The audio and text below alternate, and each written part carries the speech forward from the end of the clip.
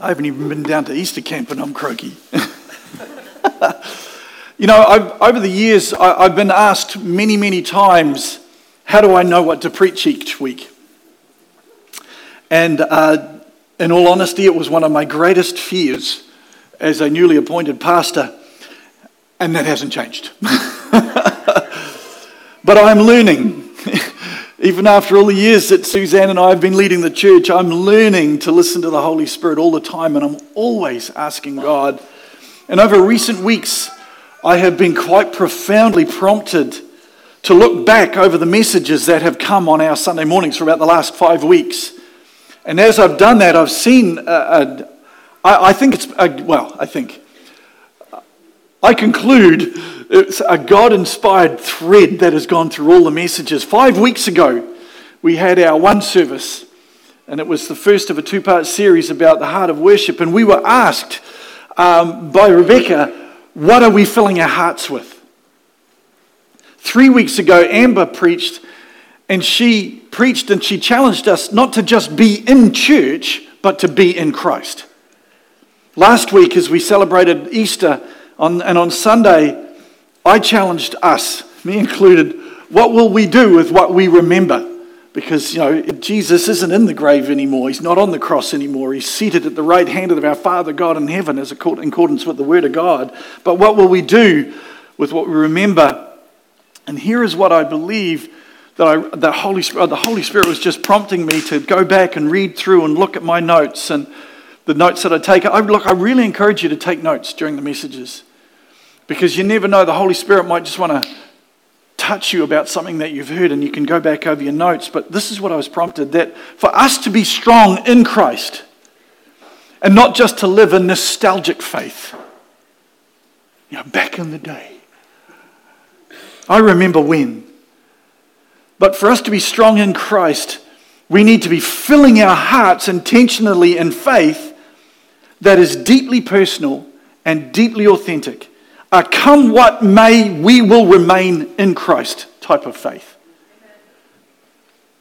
And so the title of this message is this: do it, grow it. Genuine, authentic faith.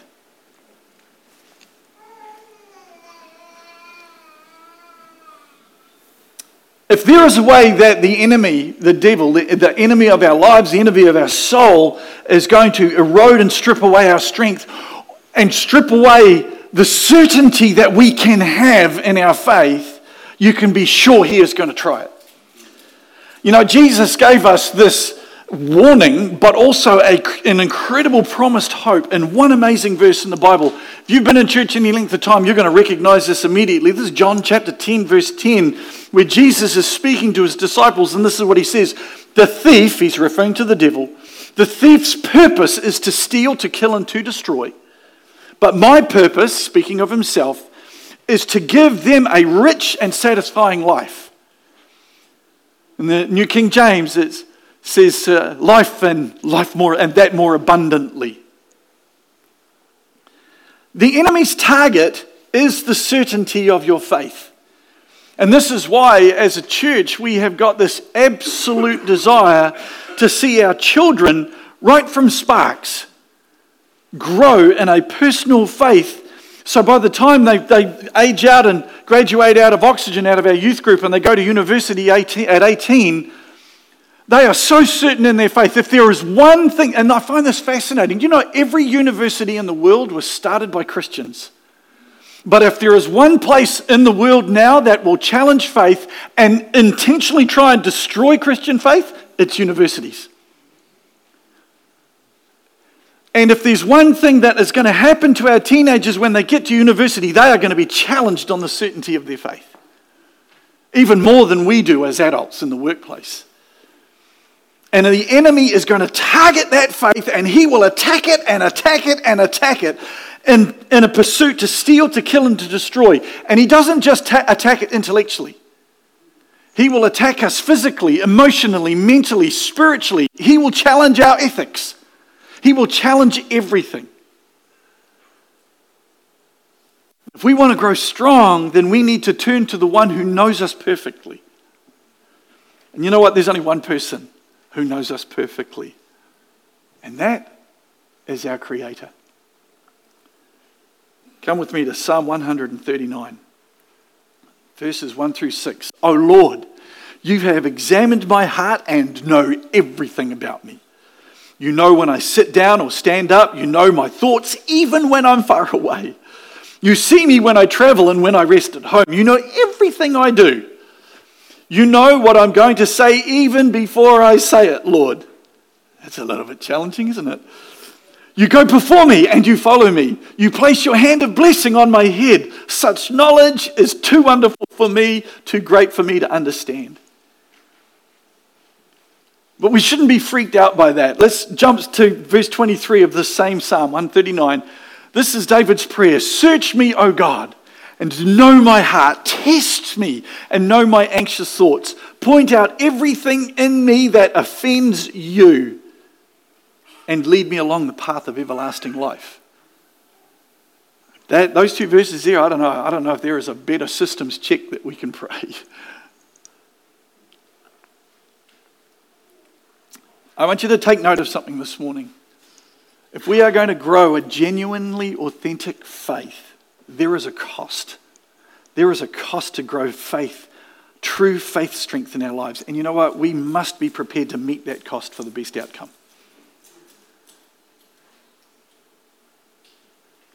I mean, how many of us would retain a builder that's going to build you a brand new house and go, I'm going to do it really cheap because I found this old wood down the back of a mate's farm. It's been sitting under the macra carpets for about 20 years. It's really dry and it's going to be fantastic. And you pick it up and it's full of borer, full of holes. Are we going to retain him as a builder?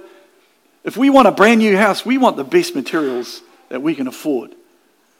You know what? Why should we treat our faith any differently? Why should we treat our life any differently?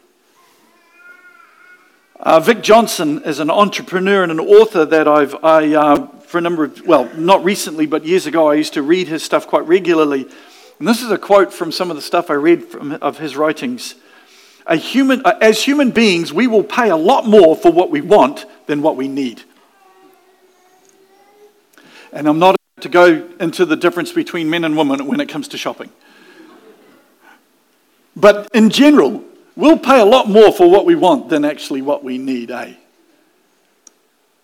Strong, active faith does not happen after a singular event. We don't grow strong in our faith after coming to church once or going to youth group once or reading the Bible once. It doesn't happen by distance and it doesn't happen by remote. And this is not to say anyone who's joining us online, you've got it wrong. Thank you for joining us. God bless you. You've been intentional and you've logged in. God bless you. Thank you for joining us. But you know what? Just like natural strength requires discipline and exercise from us, so too does strong faith take personal commitment. It takes personal discipline. And guess what? It also takes maintenance. In the Old Testament, oh man, has anyone ever gone, you know what, I think I was born in the wrong time period? Has anyone ever thought that? If you're a lady and you think you should have been born 200 years ago, could I encourage you to think again? Do you really want to deliver a baby 200 years ago? No. But you know what? In the Old Testament, there was an incredibly strict code. It was called the law. In fact, there were hundreds of laws, and often the punishment for breaking a law was death. But you know what was interesting? Under that law of the Old Testament, each law was not individually exclusive. If you broke one, you were guilty of breaking them all. Generally, with the punishment of death. The purpose of the law in the Old Testament was to show that we actually cannot live righteous lives apart from or without God. Because there's only one who can make us righteous, and that is our Lord and Savior, Jesus Christ. And you know, over the years, I've encountered people trying to accomplish strength and righteousness of their faith out of their own lives, out of their own being. And yet when they realize that they've been given the freedom to choose by God, they fail in all sorts of areas in their lives. And see, here's one of the crazy things that I've wrestled with many, many, many times. God is perfect and He knows all things. And He is sovereign and He is righteous and is holy. And He knows what is required for us to get to heaven. Why didn't He just fix it and take us? Wouldn't that be so much easier? But see, here's the thing. God in the Bible is described as perfect love. And for love to be perfect, love must allow the freedom of choice. If God didn't allow us if God didn't let us exercise our will, then He's not a perfect God. He's just a benevolent dictator. And so God, who is perfect, gives us the freedom to choose.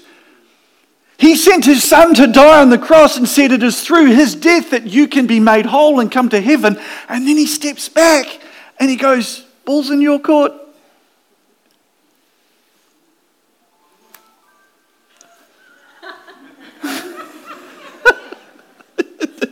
Timing is everything, they say. For those online, someone's cell phone just went off.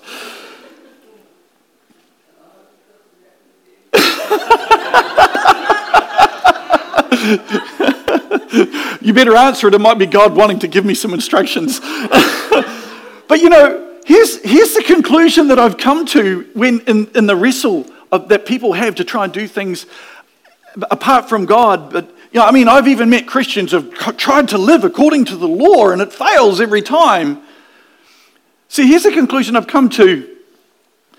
When we are required to do something by the law, it almost mentally removes the requirement of personal responsibility.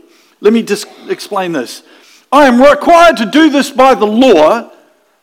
I didn't choose to do it. Therefore, if I get punished or if someone tries to hold me accountable, then there is no need for me to regret or to have any conscious thought about this because I was required to do it. I didn't choose to do it. But you see, God is not a dictator. He gives us a will, and He asks us to make a choice. In Revelation chapter 3, verses 15 and 16, I'll just paraphrase it. It says, this is what God says, be hot or cold, not lukewarm. What a crazy choice God gives us. You can choose me or you don't. Ball's in your court. Just don't sit on the fence. Joshua, the famous challenge that he gave to the Israelites, choose this day whom you will serve. In actual fact, if you read that right through, it says, if God be the God of the Amorites, that the people that used to live in this land, if they didn't, then choose him. Or of this one, or this one. But choose today, as for me and my house, we will serve the Lord. Actually, you know what? As we dig into the scriptures, it gets even more personal. In Matthew chapter 7, verse 21 through 23, one of the most terrifying passages of scripture a believer can read. Not everyone that says unto me, Lord, Lord, shall enter into the kingdom of heaven, but he that does the will of my Father in heaven. Many will say to me in that day, Lord, Lord, have we not prophesied in your name, cast out devils in your name, and done many wonders in your name? And then I will declare to them, I never knew you. Depart from me, you who practice lawlessness. What the heck? How can that be? How can that be? Jesus is God. He knows everything. I mean, in Psalm 139, you have searched me and you know me. In Jeremiah 1, verse 5, before I formed you in your mother's womb, I knew you. Huh? Is God lying?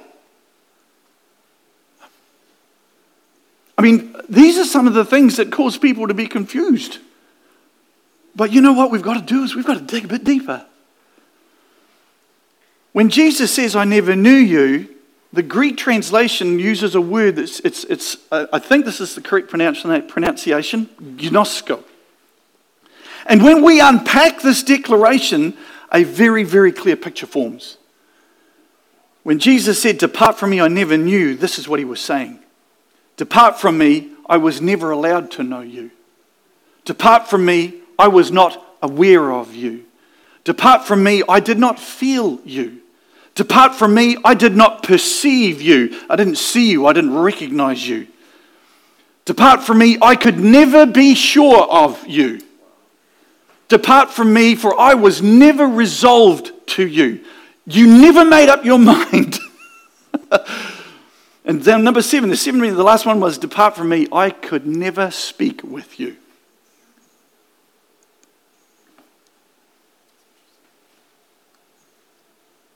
Trying to build strength and certainty through acts of religiosity. What is that? That's ritual over relationship.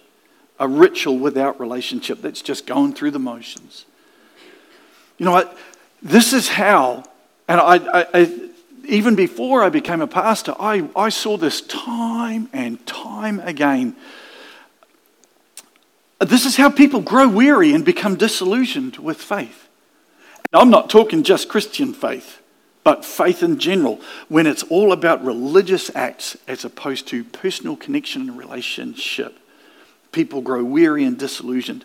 In other words, they just do it, they just don't grow it.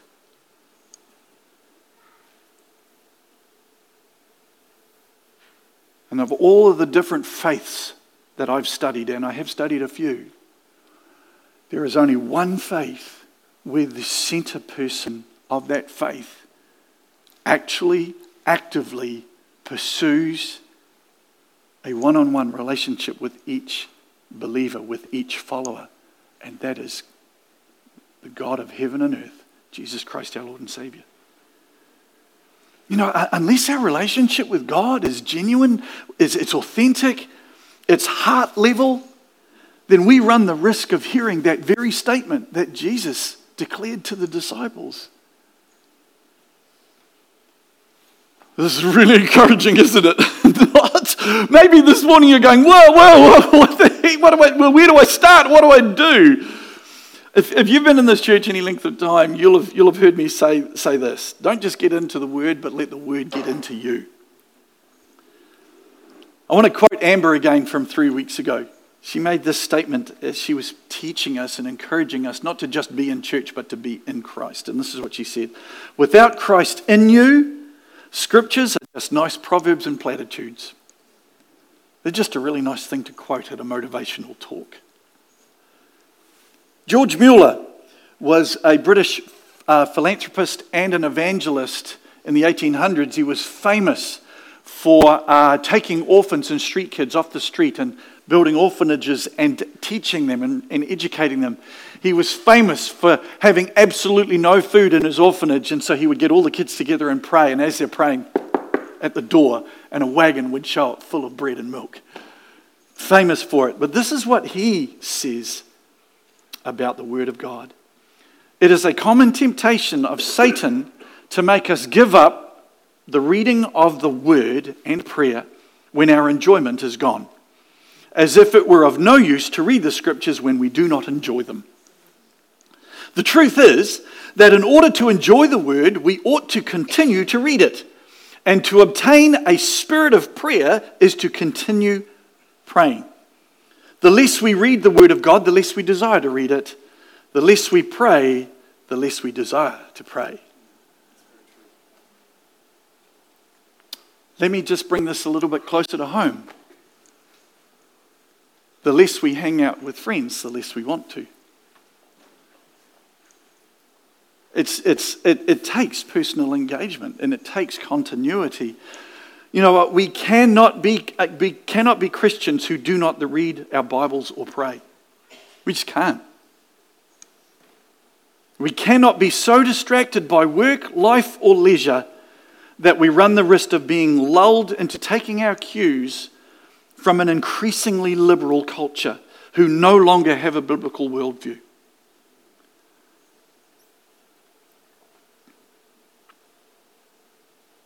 Our worldview shapes the physical, emotional, intellectual, and spiritual dimensions of our lives. What is a biblical worldview? I looked this up because I wasn't able to myself really form it in words, and I went to the Focus on the Family website, and this is their description of what a biblical worldview is. A biblical worldview is based on the infallible Word of God. When you believe the Bible is entirely true, then you allow it to be the foundation of everything you say and do.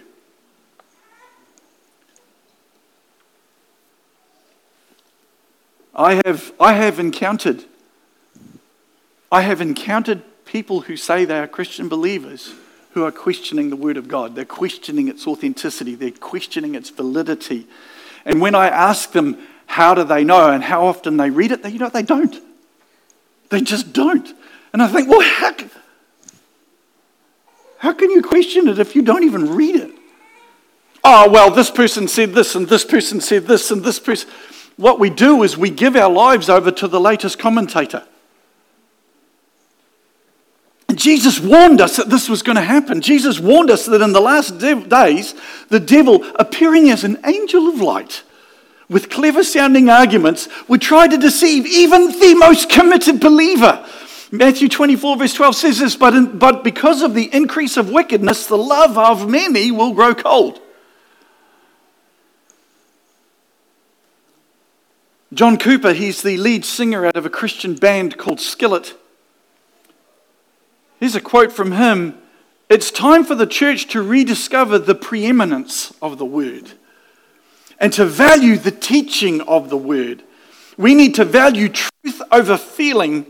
Let us not find creative ways to shape God's Word into the image of our culture by stifling inconvenient truths, but rather let us hold on even tighter to the anchor of the living Word of God.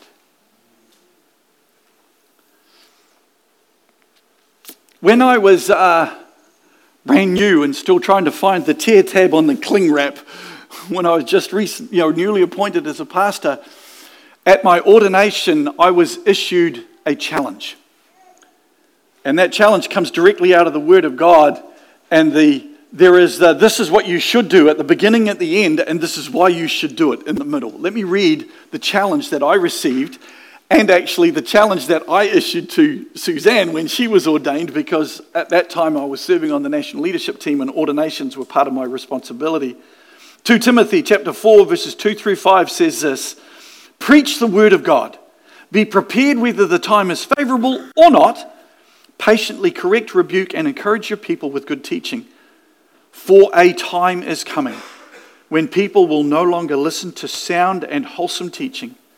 They will follow their own desires and will look for teachers who will tell them whatever their itching ears want to hear. They will reject the truth and chase after myths. But you should keep a clear mind in every situation. Don't be afraid of suffering for the Lord. Thanks God. Work at telling others the good news and fully carry out the ministry God has given you. You know, I've found in my own personal life that when I am faced with questions about morals, when I'm faced with questions about ethics, when I'm faced with the challenge of obedience or honor, real life stuff, the stuff that you face every single day, it's the Bible that has been my bedrock and my confirming direction. I'm left with two questions. As a pastor, as a shepherd, as I guess a father of younger people in the faith, I'm left with these two questions when I encounter people who say that they are believers but they don't read the Bible and they don't pray. The first question is this: why? Do you not know how? Do you not know where to start? Is there something that's happened in your life that has caused you to shun the Word of God or has caused you to give up praying? Is it disappointed? Why? If we can find the why, then we can find a direction. And the second question I'm left with is this: how can I help?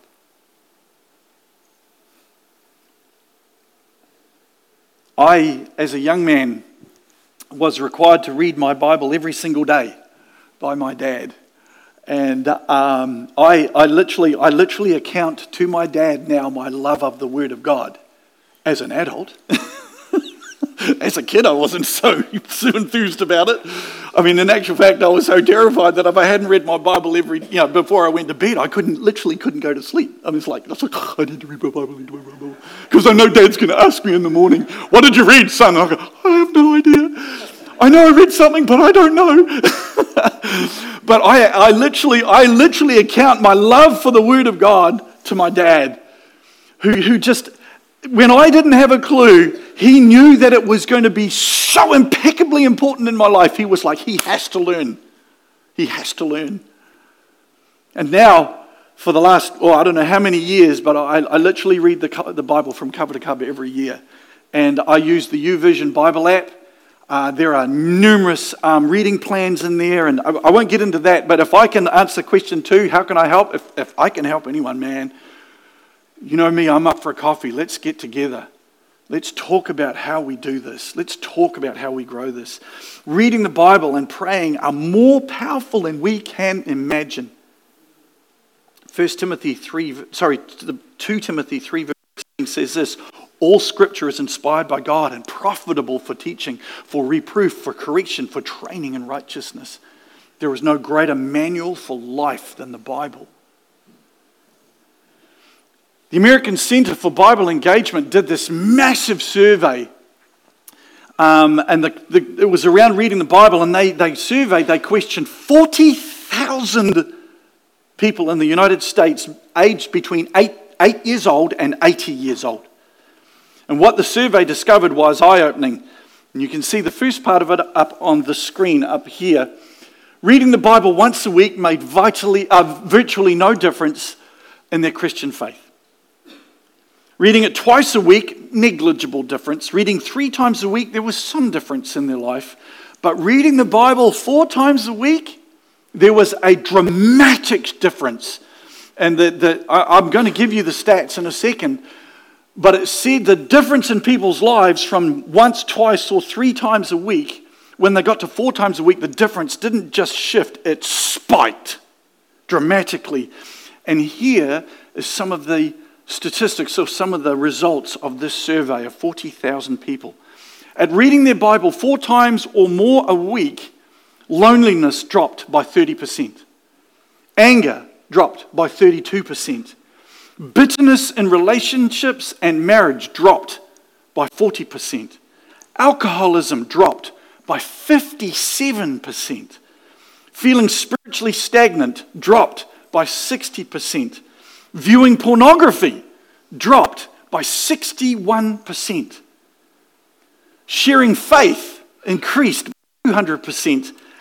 Discipling others and being involved in the lives of other believers increased by 230%. I want to give you a warning right now. Reading the Bible every single day is dangerous. It will change your life. President Ronald Reagan was quoted as the President of the United States of America within the covers of one single book, the Bible, are all the answers to all the problems that face us today, if only we would read and believe. Worship team, please, would you come?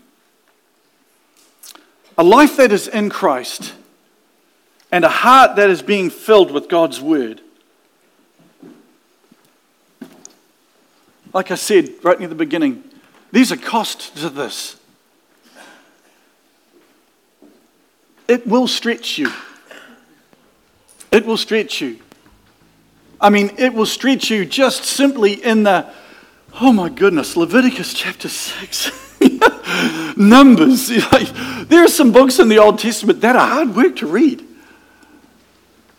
There are some books in the Old Testament that are really just challenging and disappointing time after time after time to read. Not disappointing for me, but it left me questioning and challenged me in my own faith. I mean, two of the greatest prophets in the Old Testament were known to be godly, absolutely the nation of Israel listened to them because they heard from God, and yet their own sons turned their back on God. I tell you what, as a dad, that challenges the fat out of me. And it's not just my sons now, it's also my grandchildren as well. I need to see them know the Word of God. I need to see them to know Jesus like I've known Jesus. I'm just not going to leave it just up to my sons and their wives. I'm a granddad. Don't mess with granddad. We can't reach for or maintain an authentic, genuine faith of Christ if we choose mediocrity. Don't settle for mediocre. You know what? You know what happens when we settle for mediocre? It's easy to blame other people. It's easy to blame circumstances. It's easy to blame life. Guess what? If you're stuck in mediocrity, it's because you've made a choice. Mediocrity is a choice. Doing nothing is a choice. We can't just have a Sunday habit.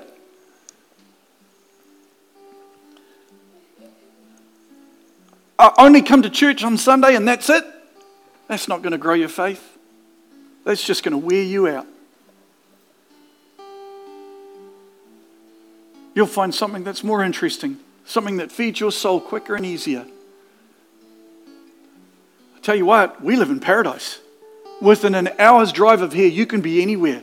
You can be hunting, you can be fishing in a river, you can be deep sea fishing, you can be water skiing, jet skiing, boating, tramping, climbing mountains, snow skiing, flying. Within an hour's drive of here, you can do anything you want. That's a pretty big distraction. But I'll tell you what, it becomes very attractive when you're bored with church or bored with God.